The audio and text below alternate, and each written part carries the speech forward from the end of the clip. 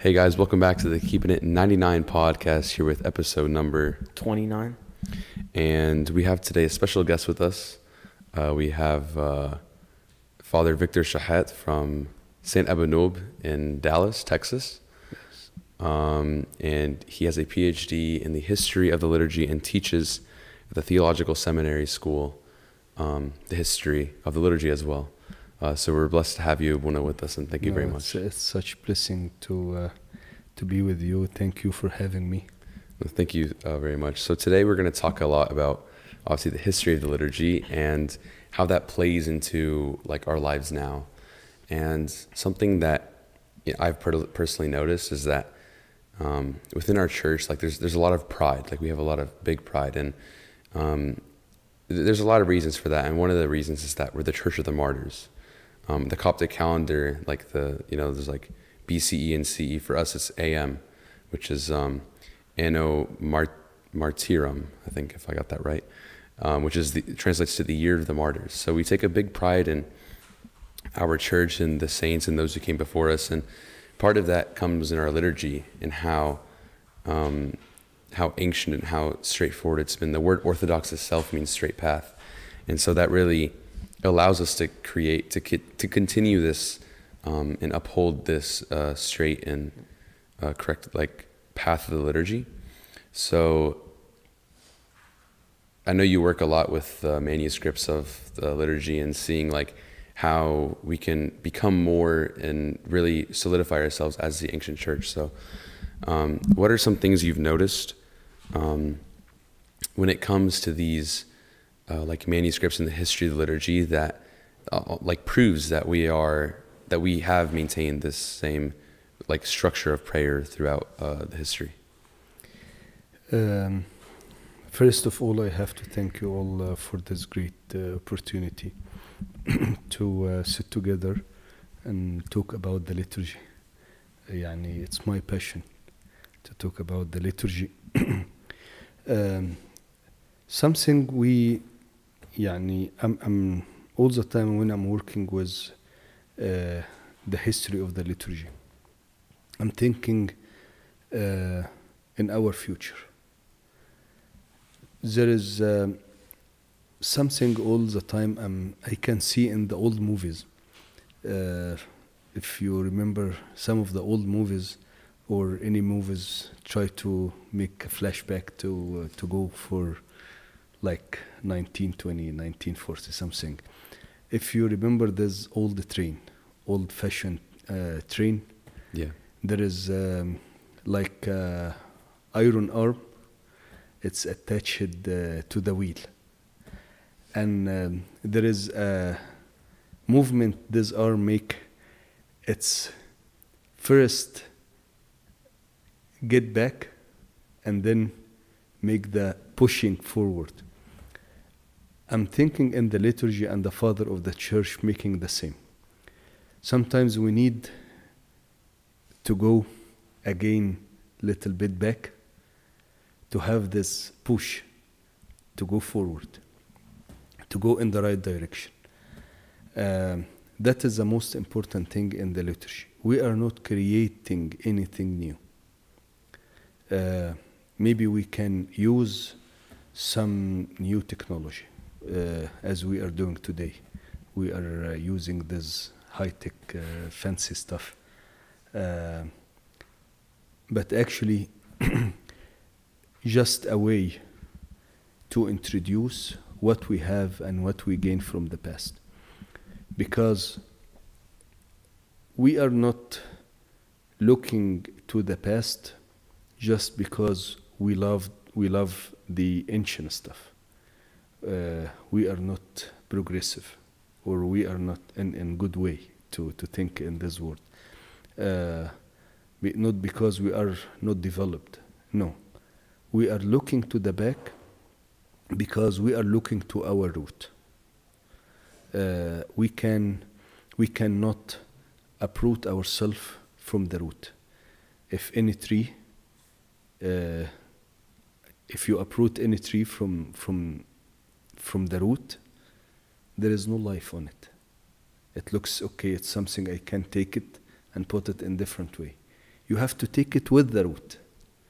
You can't take it without the root. If you take it without the root, you will kill this tree.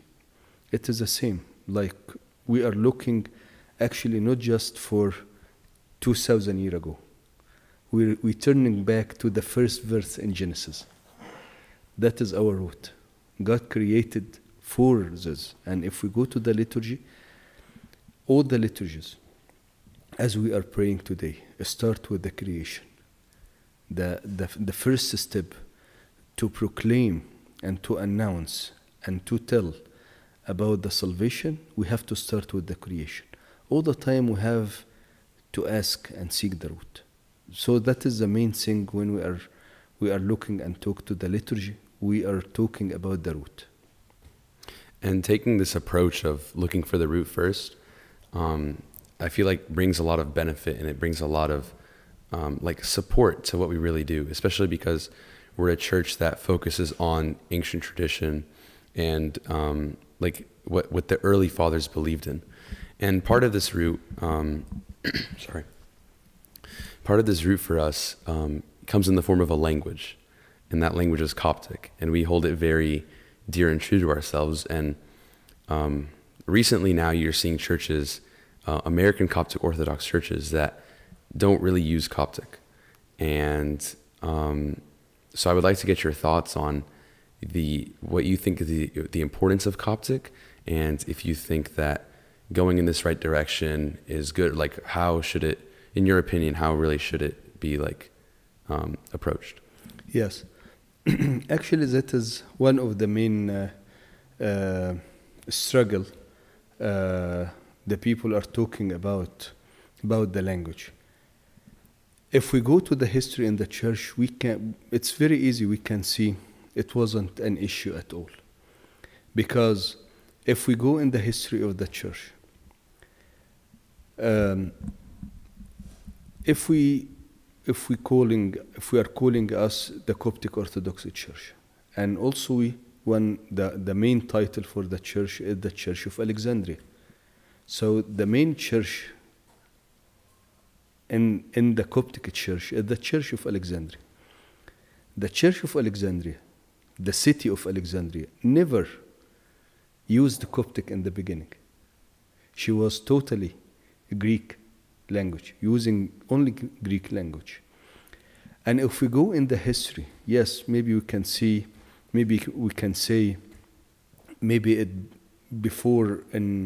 before the schism in 5th century, yes, it was Greek. But actually in the history of the church and the history of the liturgy, at least till the 15th century, the city of Alexandria used only the Greek language in the liturgy. 1,500 years from the beginning, from the time of Saint Mark till the 15th century, the city of Alexandria used only the Greek language. And we have many documents about this. One of these documents came from writer in the 3rd century, his name Ibn Sabbah or Ibn Sibah. He mentioned something in the ordination of the patriarch. The patriarch should write as a letter, as he making they used in Arabic خط يده. It means he is making handwriting to make like agreement with the people of Alexandria. He never will change their language from Greek to any other language. And also in another document came from other writer, his name Abu al-Makarim, in the end of 13th and the beginning of 14th century. He said, I think in the middle of 14th century, Ibn al-Makarim said all the churches in the city of Alexandria, except just one church in the whole city of Alexandria, used only the Greek language. So we never feel it was an issue. And the call from God to the Church of Alexandria, the Coptic Church now, to be outside of the ancient territory of the Coptic Church, be in many places. And thank God for the for the service of the blessed memory Bob Shenouda III, when he sure start this يعني the service outside of Egypt start with the Bob Yusab and then Bob Cyril the sixth, and then the Bob Shenouda يعني spend so much effort and time to take care of the church outside of Egypt. And now Bob Tawadros يعني is making the same, continue his work.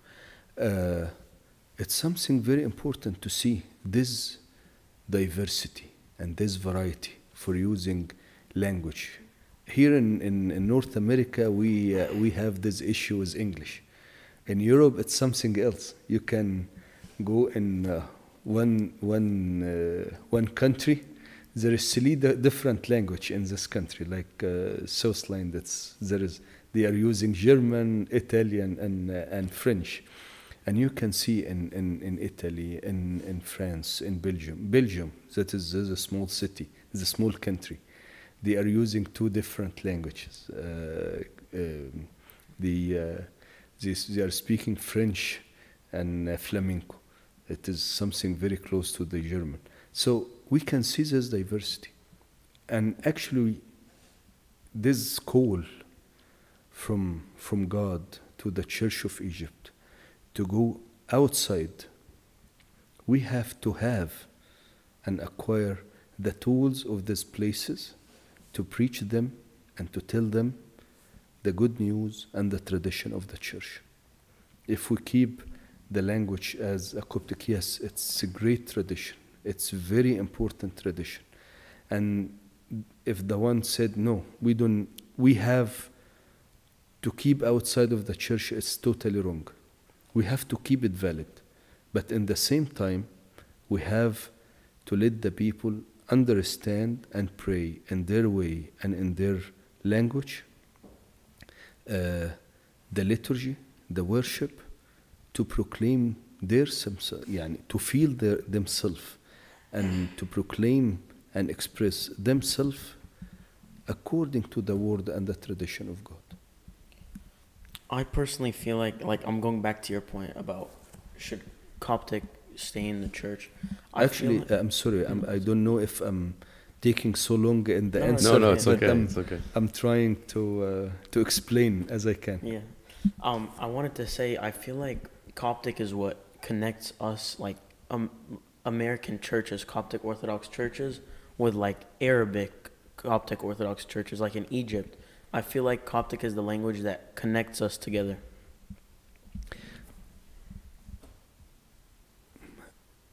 Let me take it in a different way. The main thing for the second generation, the third generation, and what about the fourth generation? The main thing I have to connect them with the church is the faith. Because even the people in Egypt, yes, we are using the Coptic, but we have to be honest. How many person in Egypt can understand the Coptic? Yes, they know the meaning, they know the language, and it's very nice to use it as a language, the ancient language, and all the churches, all the traditional churches, they are very proud of their tradition. In Syriac church, Armenian church, Indian church, all those churches, Ethiopian church, even Byzantine church, Greek language, and the other, Russian, they still use the Slavic language, the old Russian language, and the Latin church, the Catholic church, the Latin church. Yes, it's part of the root, but never, we cannot keep the language as a wall between the faith and the understanding. In the rite of the baptism, the main thing we use these words many times, the understanding. Let them to understand what they are in. And this is the main thing. Yes, it's great to study the Coptic, to study the Coptic language. I studied the Coptic language when I studied my PhD. I studied more than one dialect. It is Sa'idic and Fayomic and plus the Buhairic. It is great. And the Coptic language is so rich in meaning and language and the expression. It's great. But also, we have to focus more about the idea to understand the liturgy. To pray, as St. Paul said, we have to pray in the understanding, not just with the tongue. Yeah, and I think it's this balance between Yes. like letting people understand and still preserving our ancient faith. And one of the questions that comes up with that is, where do we draw that line? Not just when it comes to Coptic, but in general. Where do we draw that line when it comes to like what we call like capital T tradition and lowercase t tradition, where it's like the real tradition and then just like things that we kind of call tradition but like really aren't? Like, where does that line really lie between those two things? If you consider something like the fool and ta'miyya as part of the tradition, it's not even with the, it's not even with the small t. It's something less than the small t. That is the issue. Sometimes we are mixing the people without awareness. They are mixing the culture with the tradition. So the line is the awareness, to understand what exactly the tradition. The father of the church, can you consider Saint Athanasius and Saint Cyril Coptic fathers or not? Yes. They never used Coptic. I'm sure they know Coptic because they are talking with the, for example, in the trip of Saint Athanasius to Upper Egypt. I'm thinking maybe he used Coptic when he was talking with the monks in the monasteries of Saint Pachomius.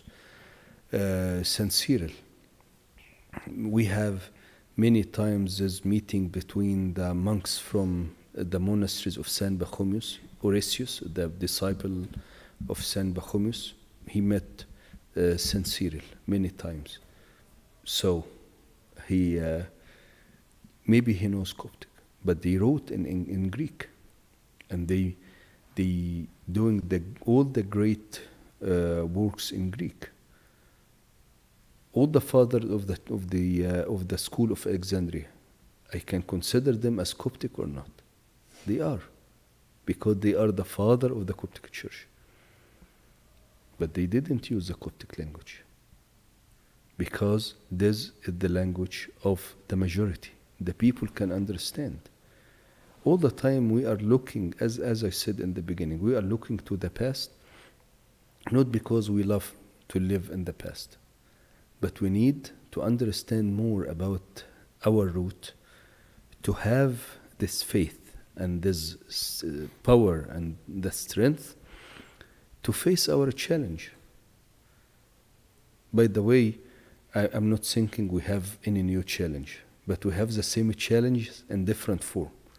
If we go to all the issues we are facing today, we are facing the same challenge, like St. Paul was talking about the same sin, the same issues, atheists and the homosexuality and all this stuff we are facing. We are not accepting in the church the abortion and all this. From the first century we have document, so it's not new challenge. It's just we need to have our own way to face this new form, this new shape of the challenge. Yeah, and I think like what you were saying, like looking back at the past to like kind of figure out the future, and that knowledge is so important. And I think I actually said this on the podcast yesterday, that we overlook this knowledge a lot, especially like with like some of the younger generation. A lot of us, we we just think like it's whatever, like we'll learn it as we go, and um, we don't think that it's as important as it really is. And especially now in the world we live in, and in the challenges that we face, and the people that challenge us and like, try to disprove almost our faith. I feel like that knowledge of the past is so important. So I like the point you brought up where we're facing the same issues. It's not like we're making stuff up. And I think that goes just in line with the tradition that we've kept the same liturgy for so many years. So we don't like pull off, just like how when it comes to our current issues, we don't like, kind of peel off of it. So that leads me to my like next question, which is like, in the current world, right? We're a proselytizing church. We evangelize people. We try to bring people into the church. And that's kind of part of the American Coptic Orthodox Church without the Coptic, and trying to separate the culture from the tradition.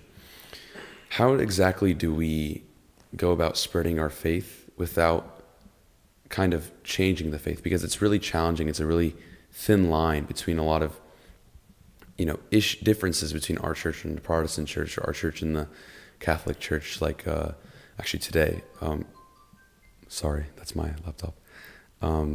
Today I was in history class, and it wasn't planned, but we were learning about Christianity, like the origins of Christianity.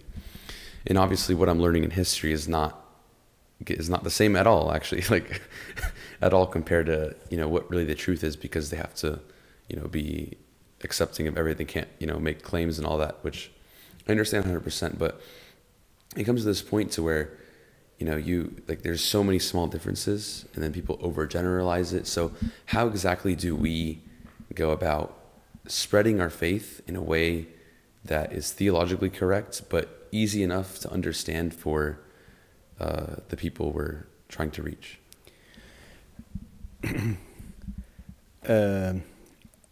I love something the fathers in 4th and 5th century. What they did in the past, they make distinguish between the essential stuff for the faith and something is not essential. Like what? Sometimes we are hearing many struggles in the faith. But the father said, okay, we have the creed. The creed of the faith. We believe in one God, God the Father and the Son and the Holy Spirit. We believe in the Father, we believe in the Son, and we believe in the Holy Spirit. And then we believe in the church. That is a church. That is a church. And in the church we believe in the baptism, and we believe in the second coming, or the day of resurrection. If we go and understand all this dogma, all these doctrines in the creed, and how can preach to the people as a beginning, yes, there is many histories, there is many historical stuff happen between the Chalcedonian and not Chalcedonian, and then the Catholic, the Protestant, all this stuff. But still, we have to offer first the faith out of all these struggles, and then we are offering the experience of the Church of Alexandria in this faith. I don't like to start the evangelism or spread the faith to the people with the struggles. Don't go to tell them, do you know, we believe in this, and and we are different than this Christian group and this Christian group and this Christian group. Actually, it's not the way of the evangelism. The way of evangelism, to offer the first step, offer the experience of the church. We have great experience in the spirituality. the great spirituality of the Coptic, of the church. There is something يعني I want to mention. One of the school, it's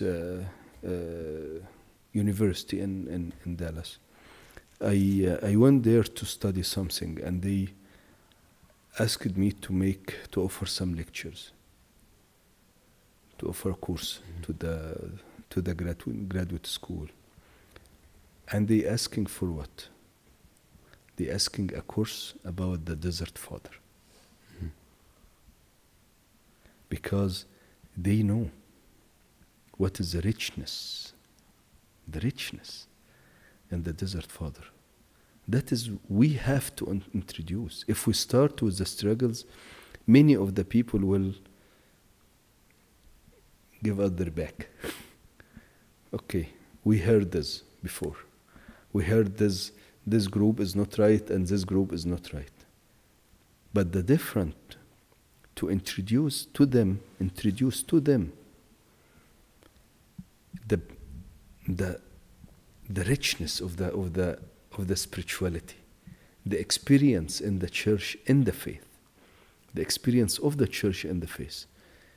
How those great fathers, Saint Anthony, Saint Macarius, Saint Athanasius, Saint Cyril, the father of the church, they explain and express the faith, and they examine this in their life, in their own life. Something in our church, we are making a group. We are reading together patristic text, and we start with the own incarnation of Saint Athanasius. One of the youth told me, "Look, Abuna, when I read Saint Athanasius, one page of this book equal 100 books of apologetics and many stuff, because the richness and the logic and how they explain and study and express the faith of the church is very rich. Is very rich.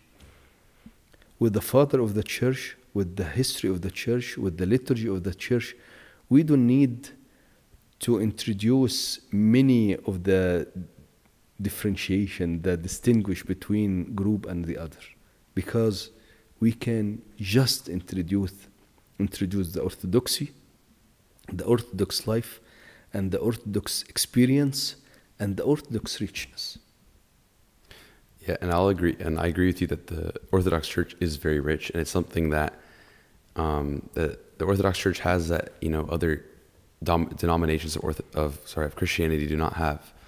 Like being in a sacramental church, something that Abuna Elisha says all the time, we don't just have like a spiritual side of the church. There's a spiritual and there's a physical.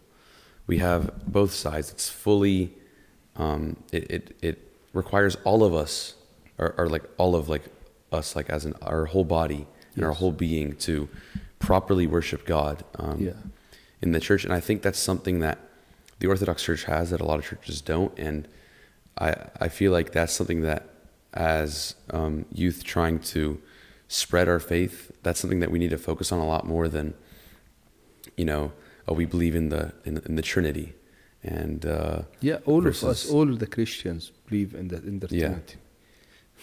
So it's not.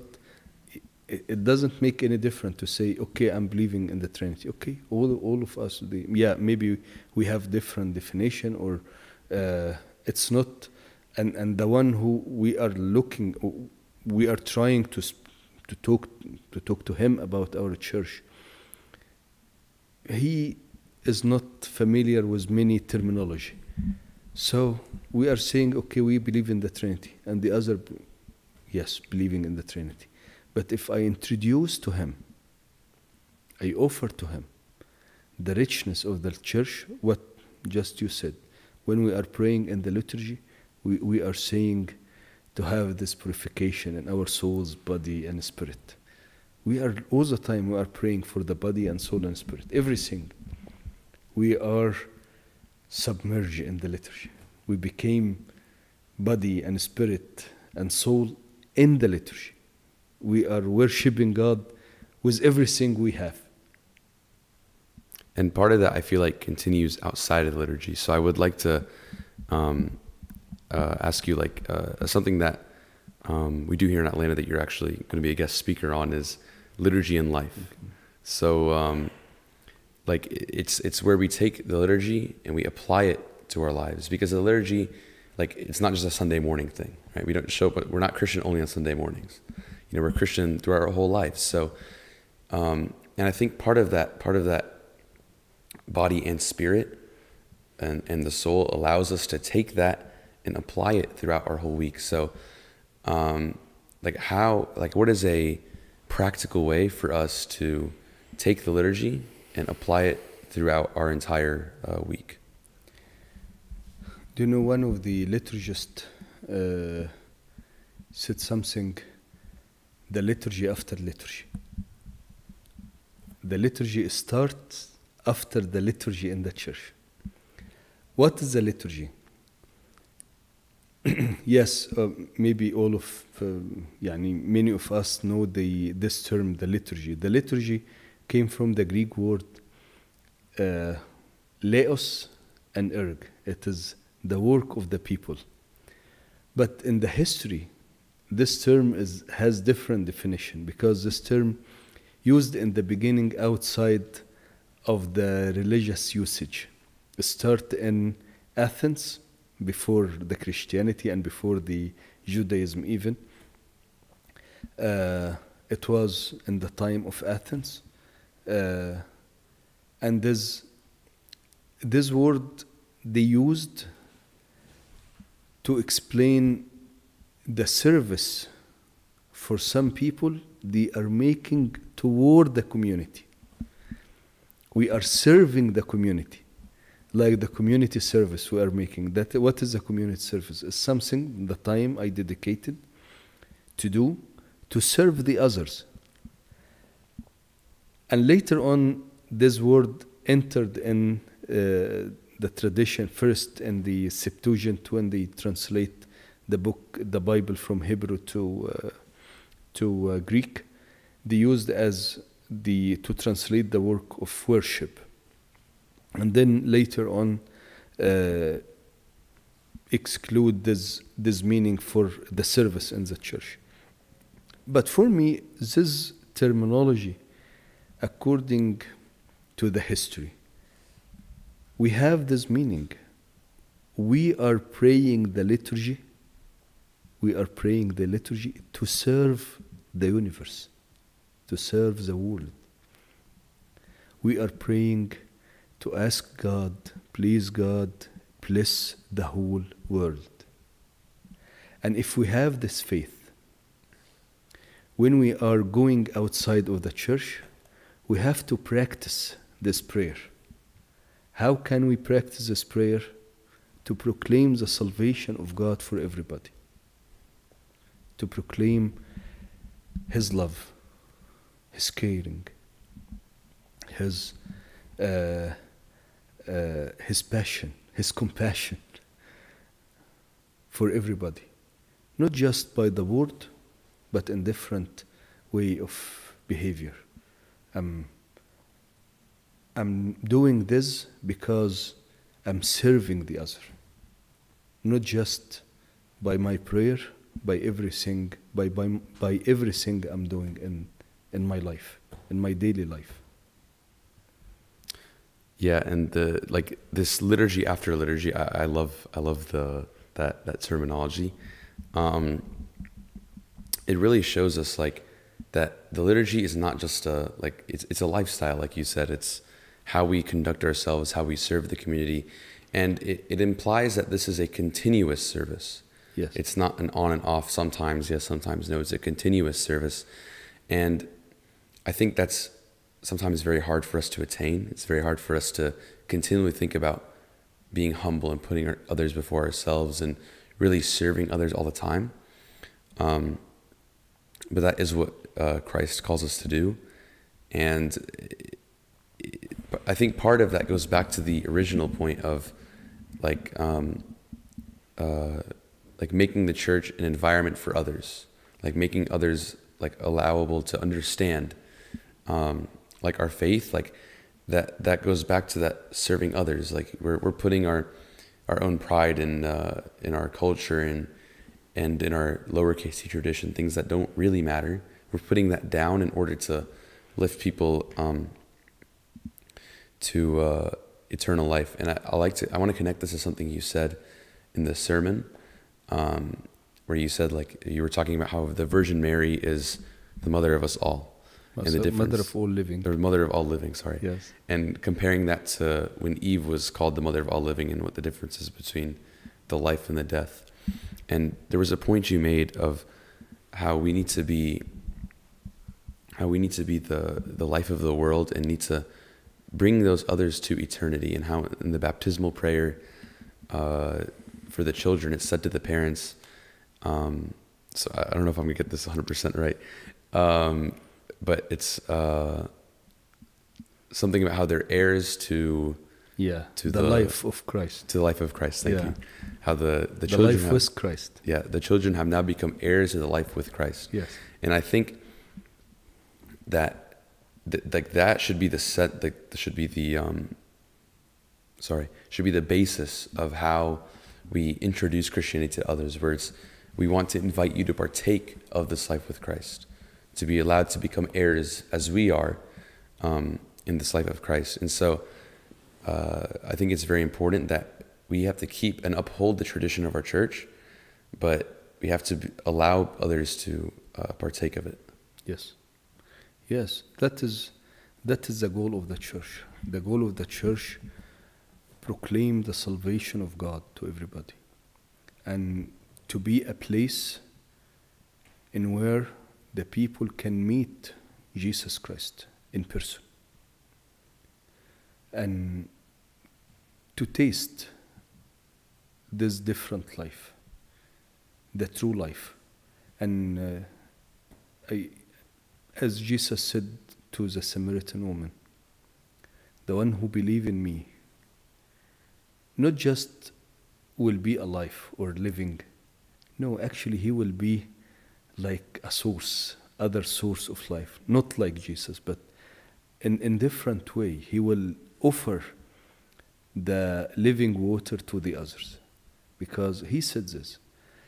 And there's the role of the Christians. We have to become like him, as St. Paul said, because the life of Jesus, when Jesus gave us his life, not to live according to our way, but to live according to his way, according to his life. For this, the life we have, the life we gain, the life we attain, it's not our life. It's the life of Jesus, the life of God himself, because that is the only life. That is the only true life.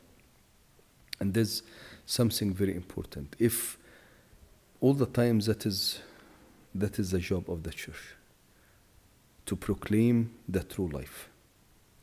Even if it's hard, even if the world doesn't accept, even if it's not something to entertain the universe, but it's our task, it's our call to proclaim the salvation and the life of God to everyone. Come and see. And I think we will end on that. Thank you very much, Abuna. Thank you. Thank you, Mina. For blessing us here today, and we really appreciate it. Thank you. It's my pleasure. It's a blessing for me. Thank you so much. If you guys enjoy this episode, please give it a like, comment, subscribe, and share it to anyone who you think might benefit from this. And that's all. Thank you.